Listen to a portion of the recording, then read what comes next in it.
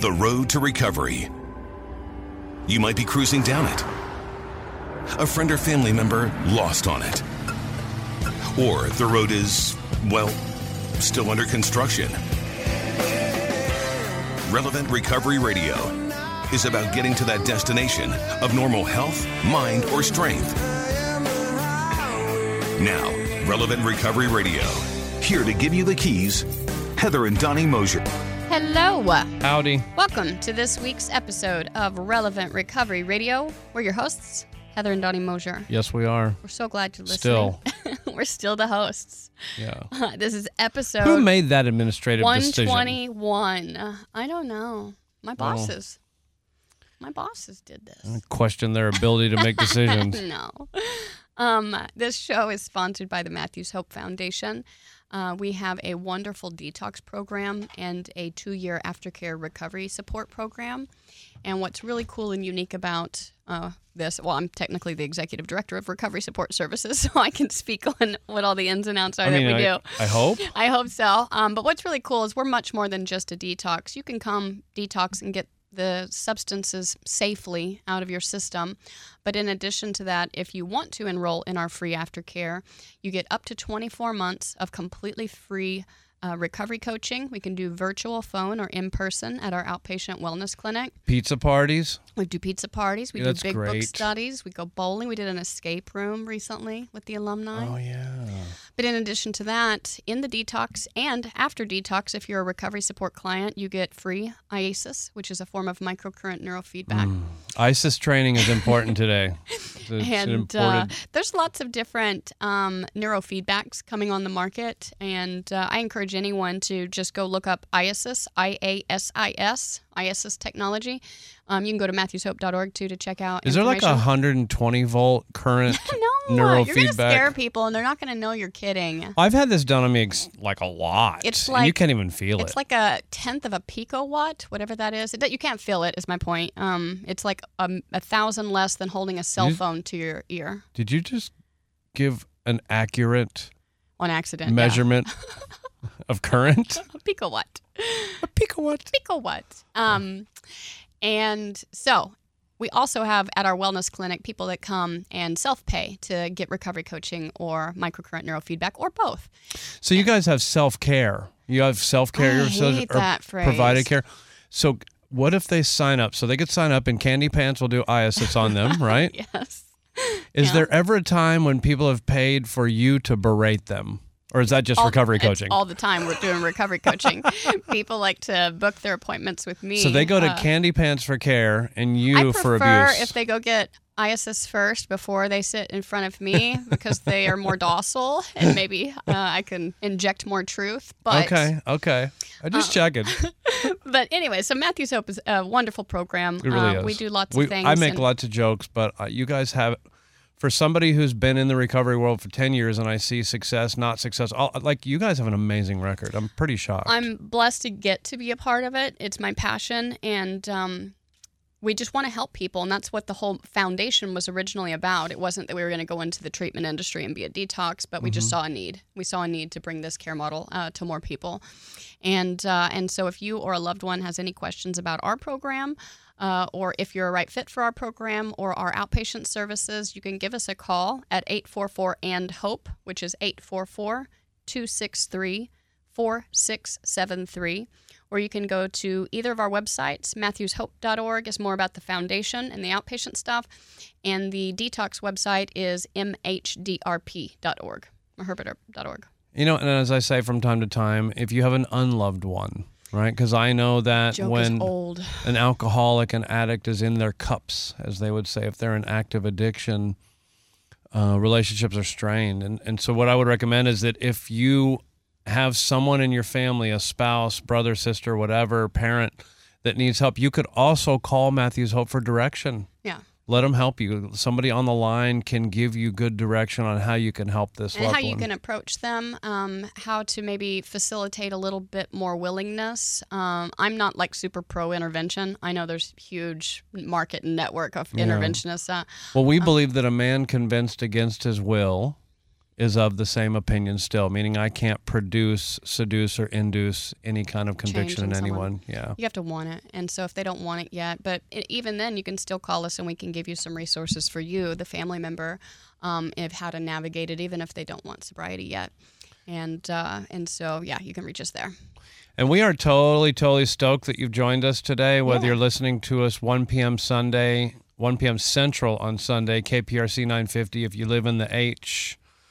And if you don't, you can listen to us live also, well, semi-live. We record on Fridays, but you can listen to the broadcast on Sundays no matter where you are. If you go to the iHeartRadio app, download it for free, go to the KPRC 950 app, and at 1 p.m. Central, you will hear us pontificate on the radio.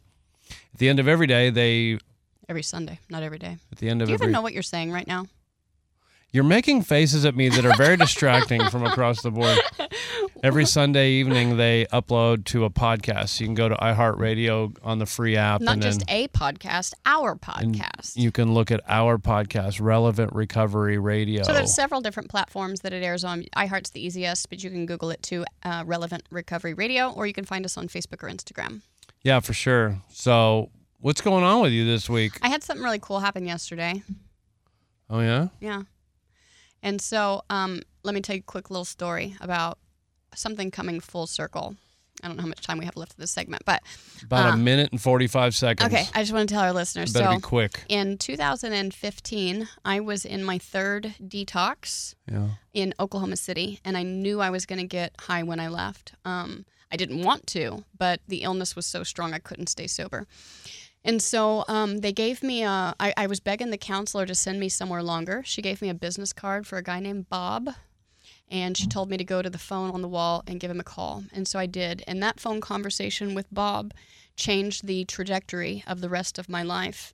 That phone call with Bob is how I ended up on a plane and ended up in Texas. I'm on a plane. On a plane. And that's how I went to the rehab that ended up saving my life and giving me the information I needed to get well. Now, I didn't get sober in 2015. I relapsed for another year. Took what it took. Took what it took. I got sober in 2016. Doesn't always stick the first time. So what was cool, let's fast forward now.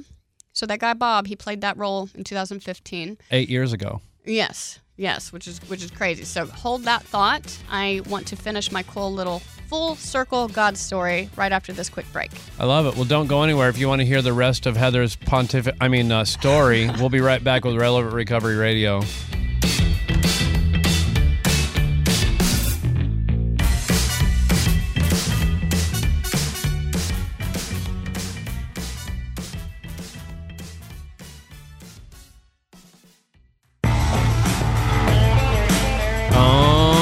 Welcome back to Relevant Recovery Radio with your hosts Heather and Donnie Mosher. Hello. In studio. So we were hearing a story from Heather about how she met this dude. I didn't meet him. It was a phone call. But how this dude, Bob the Maxwell, fits into your life. So this dude, Bob, answered a phone call and never met him. And that's how I ended up in Texas. And a year later, the reason I got sober. It's like 8 years ago because you have 7 years sobriety. It was 8 years ago. And there was about a year between your first attempt RTC in Texas and your second RTC, which was a fit. So a year after the phone call with Bob, I did finally get sober for good, hopefully. And when I was 4 years sober, so in 2020, I get an email from the rehab I went to. It's like a alumni newsletter. Mm-hmm. But at the bottom of that alumni newsletter, I was 4 years sober, so this was 5 years after that happened. 2020, I see Bob's email, same name. And I was like, that's a particular name. I wonder if that's the same Bob. Just that business card that she handed me popped in my head. So I emailed him, and I'm like, I don't know if you're the same Bob, and I don't know if you'd even remember me.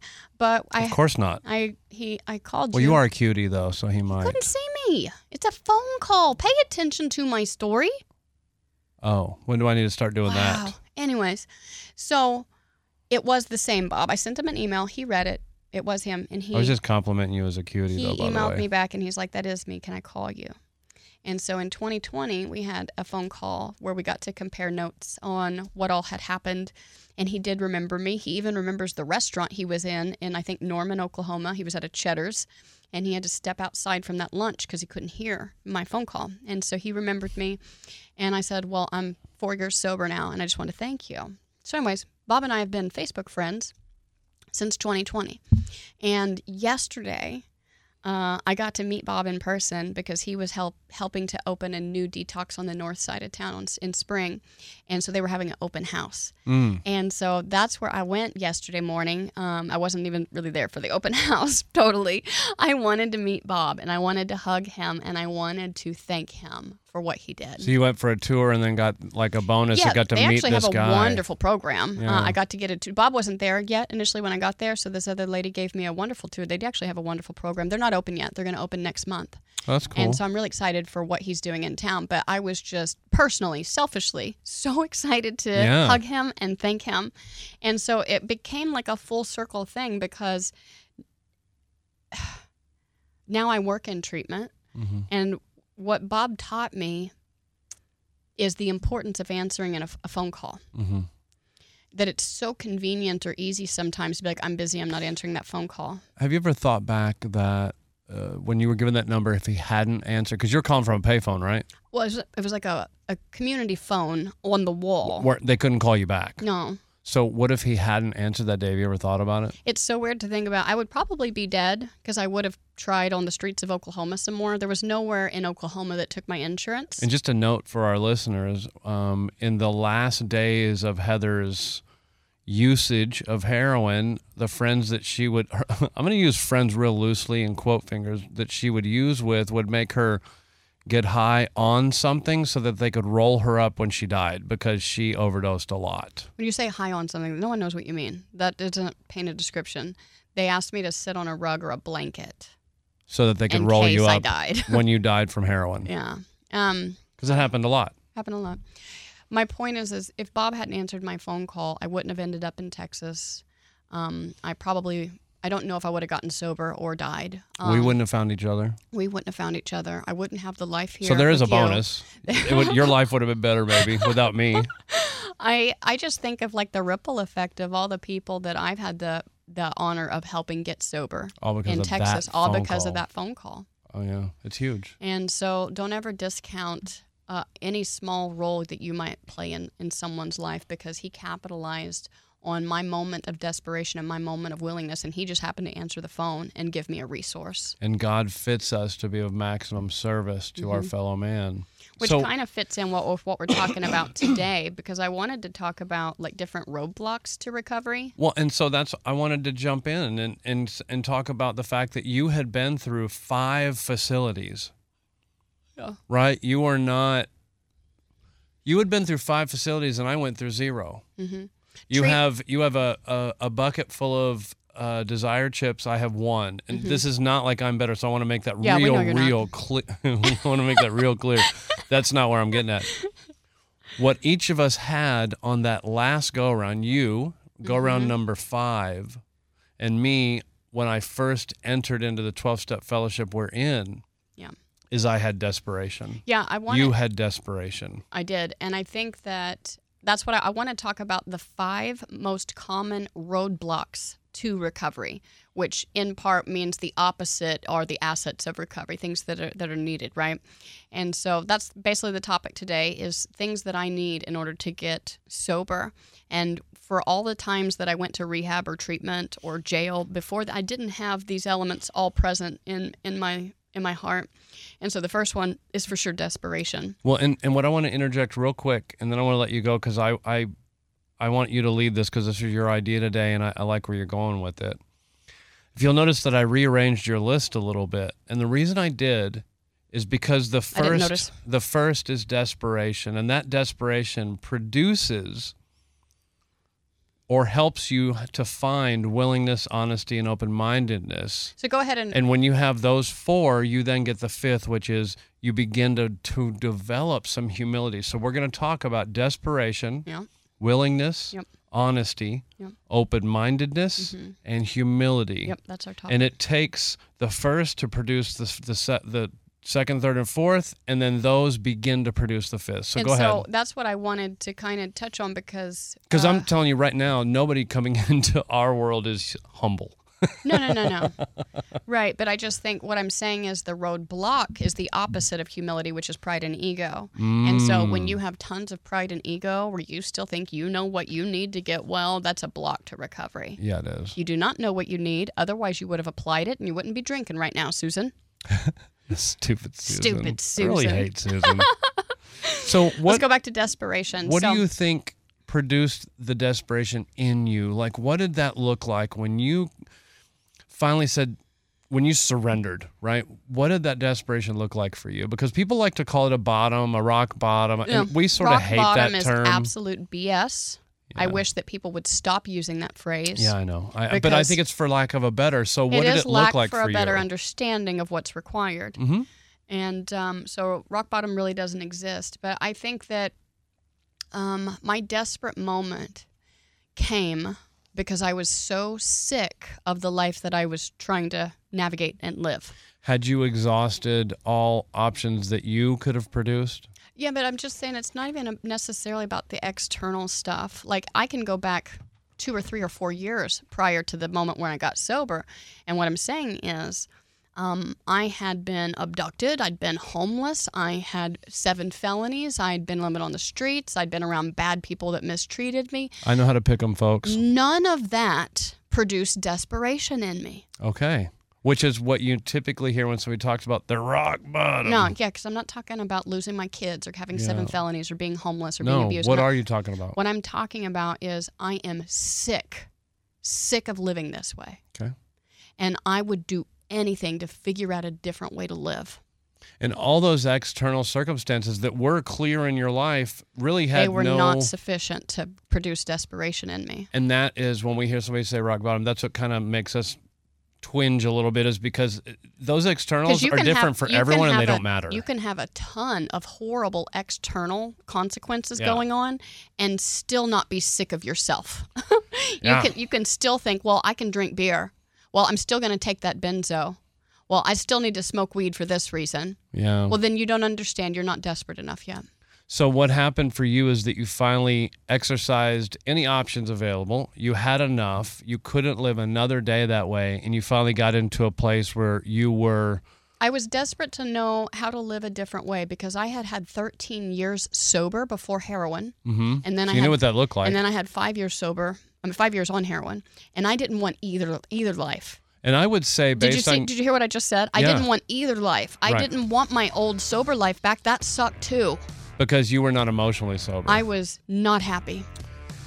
Absolutely. I've heard stories, and that, Heather, positively frightens me. Don't go anywhere. We're going to be right back with Relevant Recovery Radio.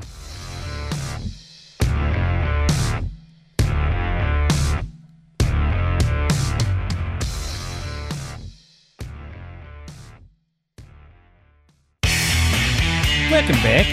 Relevant Recovery Radio. Welcome back. Don't do that. Host Heather, Donnie Mosher. Welcome back. Okay, so you finally got to a place where you were desperate. You finally got, and it had nothing to do with your externals. It had what? It wasn't about like, oh, I want to be sober versus not sober. It was because in my mind, even back when I was sober, that life sucked too. Yeah. And so I just got to a point where I'm like, if I can't figure out a whole different way to live where I can be happy, I don't want to live. And for me, I was just hopeless. For me, I spent 10 years. So I was a drunk. I'm a garden variety. I always call myself a garden variety drunk. Now, when I hit, I don't know what age in my younger 30s, I realized that I would stop blacking out so much if I would use cocaine. So it turns out I love the way cocaine smells. So I did a lot of cocaine. Is this the third segment? I did party drugs, things like that. But anyways, in the last 10 years of my drinking, I tried to quit 150 times, 150 ways. I literally exhausted every avenue to quit on my own, alcohol, drugs, all of that. And I literally could not do it. Right. I just couldn't. And so that when I hit the next one. When I hit the doorsteps of our fellowship, I was desperate because I had exhausted every avenue that I could think of to stop. And I was like you. I just couldn't do it anymore. I just didn't want to live this way anymore. Yeah. And it had nothing for me to do with externals either, because my externals were great. Yeah, it looked completely different from yours. So let me ask you a question. Because you were at that moment of desperation, what's the next thing that produced in you? Willingness. Mm-hmm. When somebody sat down with me and shared how they felt and shared how this changed their life and how much better they were today, I was willing to do what they suggested. I agree. I think that I have one desire, Chip, because I was so desperate. And I think the opposite is true for me in the earlier years. The reason I had went to 5 rehabs and never got it is because I wasn't willing. I was willing to do some stuff. I was willing to go to meetings. I was willing to get a sponsor and name. But the things that they were asking, all the things that people were asking me to do, saying, do this to get well, in my mind, I had excuses of like why I didn't need to do that. Give me some examples of what you weren't willing to do with the fellowship around drugs and alcohol. The fellowship, what I wasn't willing to do. Yeah. What, like so the opposite is excuses, right? So when somebody comes in, you're sponsoring them, or you, for example, because I remember on your 4th visit to rehab, you weren't willing to do some things with the steps. You weren't willing to whatever. In fact, you weren't willing to rewrite a 4th step until something happened. And then, so, when I was in my 5th and final rehab, one thing that I wasn't willing to do was write a new 4th step. So you had written a previous, and you're like, that's good enough. I wrote it. I'd spent hours writing the previous 4th step. God, I'll bet it was a long one. And I thought all that stuff was still applicable, and I wasn't willing to rewrite it and redo the work. I thought that sounded ridiculous. Yeah. Even though everyone was saying, Heather, you drank again, so you have to restart the steps. Yeah. So for anyone listening that's in the 12-step world, yes, you have to restart the steps if you drink. Did you see it as a punishment or as a necessity for the process? No, Why did you fight it? I fought it because I thought it was a waste of time. Okay, Let you didn't me just see the take necessity. these pieces of paper and staple it to the new notebook. Yeah. Why do I got to spend hours writing it again? Yeah. Do you see the benefit now? Now I do. So what happened was some guy that came up to the rehab to bring a meeting in cornered me by myself afterwards and was just really got in my face and was super aggressively truthful to me. Honest.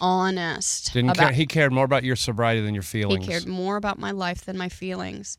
And he hurt my feelings then, but he actually played a part in saving my life. When I cried and I ran back to my little bedroom in rehab, it just dawned on me, he's absolutely right. I'm so not surrendered. I'm so not willing. Like, my sponsor's telling me to rewrite this, and I think I know better. I think I don't have to do this. And I'm just completely not surrendered to this process. And so that produced willingness in me.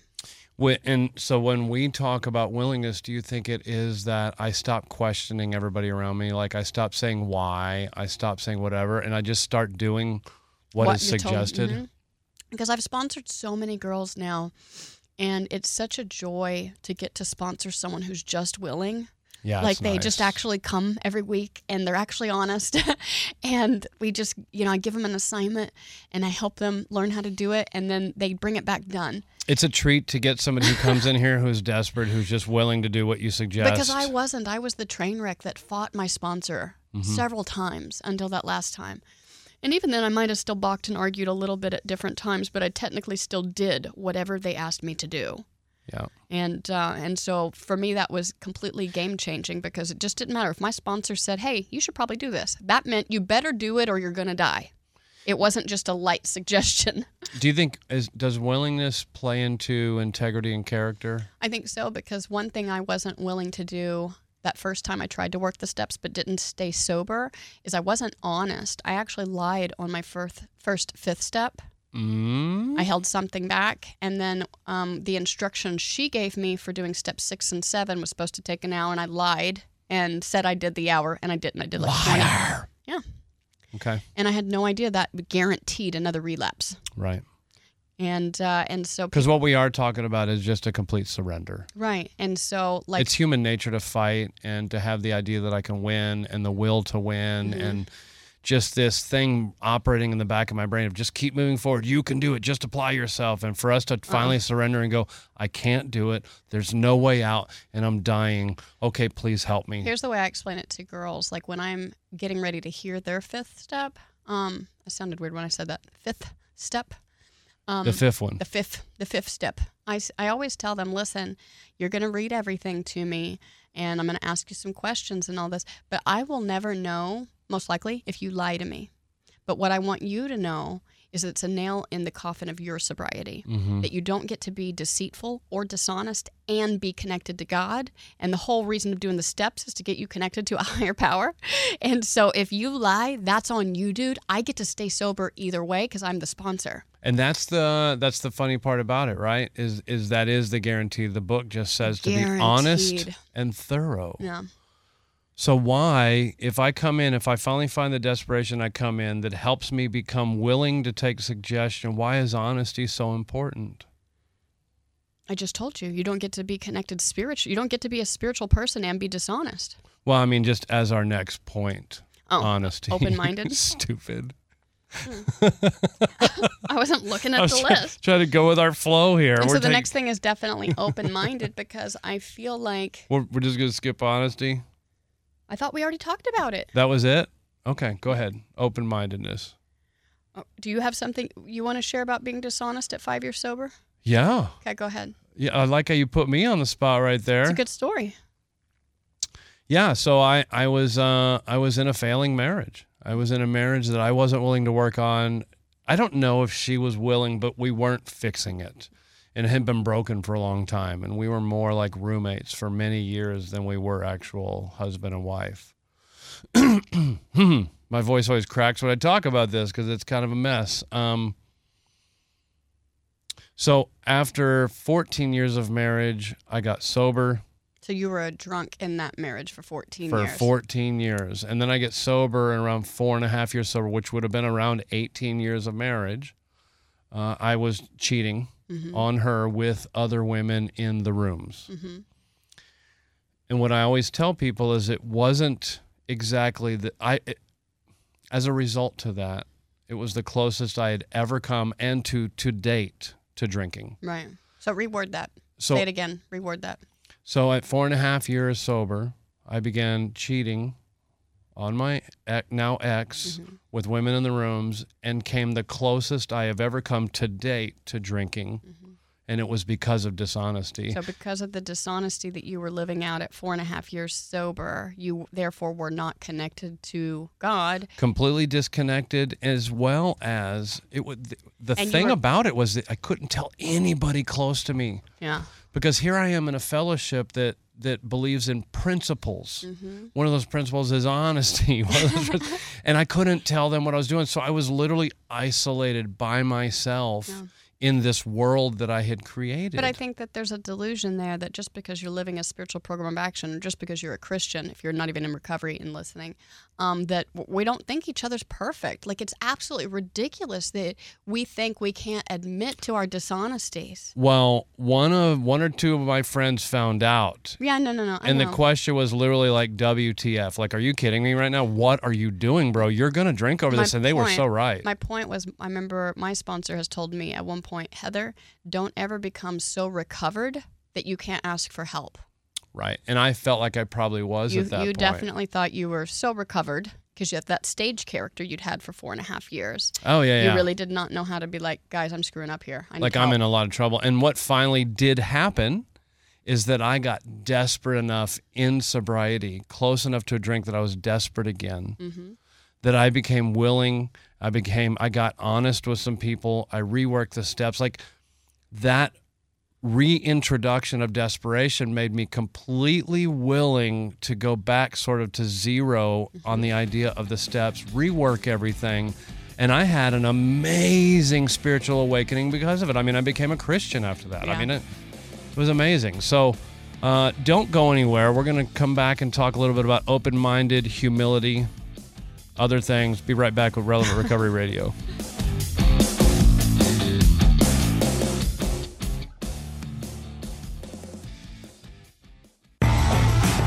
Welcome back to Relevant Recovery Radio with your host Heather and Donnie Mosher. Every time. I enjoy it that way. Breaks the monotony of everything. So anyways. Hey Heather, how are you today? So we've covered desperation, we've covered willingness, we've covered honesty. So when it comes to recovery, sobriety, when it comes to living a principled life, I think that honesty is paramount. Yeah. right? I think that it's not a suggestion, it's a requirement. The dishonesty will take you out. Same token, same time. Mm-hmm. These things that we are talking about today, there's a minimum that you need to get started. Mm-hmm. I'm not telling you that when you walk through the door, you have to be the most desperate, the most willing, the most honest. Like you need a minimum to get started, and those things will develop. It develops. Because I want to tell you, hold on a minute. For my first 4.5 years sober, my dishonesty or my honesty level was not a full tank.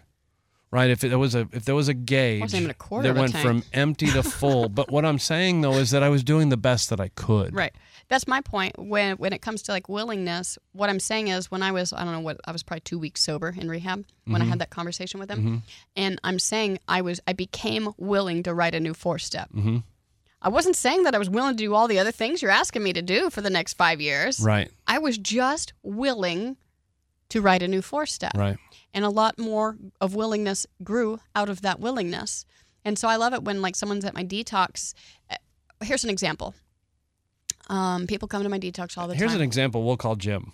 Yeah, let's sample to call Jim. People come to detox all the time, and people don't necessarily usually want to go to detox. People want to just go do IOP, and they do it from home. And it's usually a setup for failure. I've never encountered anyone that got sober just from IOP. But anyways, that's a whole nother deal. I got sober just from the rooms. That's different. And so treatment doesn't treat chronic alcoholism. Oh, so when you say just IOP, you mean no 12-step fellowship? Right. If you're a chronic alcoholic. I wanted to clarify But what that. I'm saying is, so someone may become willing to be like, okay, I'll go to detox. I'll do 8-10 days, whatever, right? Yeah. But usually we want them to go to something else like 30-day RTC after or something, right? Something. And most people aren't willing. Most people are like, no, I got to go home. I got to get back to my job. I got to get back to my kids. I got to get back to my cat, whatever it is. Excuses. They're not willing. Does Susan have a cat?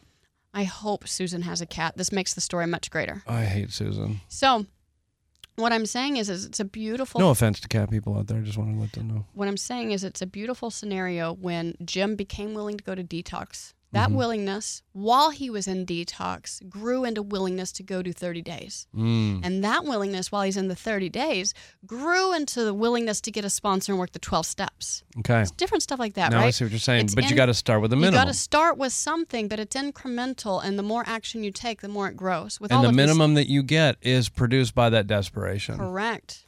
Which is why when we see people come into the rooms who are not desperate, I'm like, go drink. Yeah, there's a little hope. I mean, I'm sorry, we're not the great almighty oracle. We're not. Yeah, but I've just seen it too many times. You could get it, but when someone comes in with tons of pride, they're not open-minded. They seem sort of dishonest. They're not desperate or willing mostly. Yeah. Then I'm just like, yeah, you're not going to get it this time, but we will love you until you do. So why does open-minded matter? Because people don't know what they don't know. And so many... and they think they know everything. Everybody thinks they know everything. Yeah. And I'm telling you, everybody's stupid. Everybody's stupid. Everybody? You're stupid. I'm stupid. Everybody's stupid. I knew we were, but I didn't know everybody was. Everybody's I thought it was stupid. Just an affliction of ours. I'm saying people don't know what they don't know. And so here is an example of where I lacked open-mindedness. I remember You're going back to like yesterday or like early this morning. Don't make me hit you live on air. No, one of my blocks She's to rigid, recovery. Folks. She's really rigid. Listen, one of my blocks was I was not open-minded that I needed to work the 12 steps because I already knew God and I already had a wonderful foundation of my religious beliefs and I already had faith and I already had a relationship with God. Okay. I had no idea I didn't. I was so not open-minded that I couldn't fathom how working these 12 steps would deepen a more intimate relationship with my Creator. I didn't believe it. Can I explain why? Go ahead. What a lot of people don't understand is there are Christians who are upset at, let's take a fellowship. I'm going to pick a random fellowship like AA. Okay. And you have Christians that get upset at AA because AA says you can have a God of your understanding. A higher power. And Christians are like, but there's only one God. Okay. But then people are in AA and they're like, I don't want the religion. But here's how they go together, folks. Here's how they will work for an individual is that Jim Yeah. Not Susan, because I don't think there's any help for Susan, but Jim can be a Christian and he has faith. Yep. The problem is that faith alone is insufficient. What for a program recovery. like NA, AA, these other 12-step programs will give them is a blueprint. Well, it's an action program. It's a spiritual action program where you're actually going through the steps of action. The steps is a which will, blueprint. in the end, enhance your faith and connection to God. So when I first came into a 12-step fellowship, I bristled with antagonism and my own prejudice because I already had a conception of God, and I didn't like the secular neutral language of the 12-step world. Mm-hmm. And now I understand the reason for it. It helped an atheist like you get sober. Yes, it did. And so I get it now. But the flip is true. If church alone was sufficient for everybody, there'd be no reason that priests, ministers, rabbis, nuns, and all of that are also in a 12-step fellowship. And you and I know literally a handful of priests that are and pastors and sober. Nuns that are sober in a 12-step fellowship. Correct. And I'm saying is that one doesn't necessarily contradict the other. Mm-mm. No, they accompany. They do. You have a spiritual program of action and you have a religious faith. Right. And I think that at first I was not open-minded to learn that. I had what the book calls it contempt prior to investigation.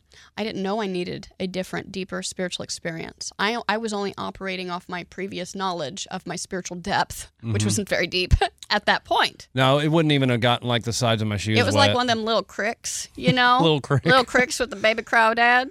Oh my It was just a little crick. But now I got an ocean.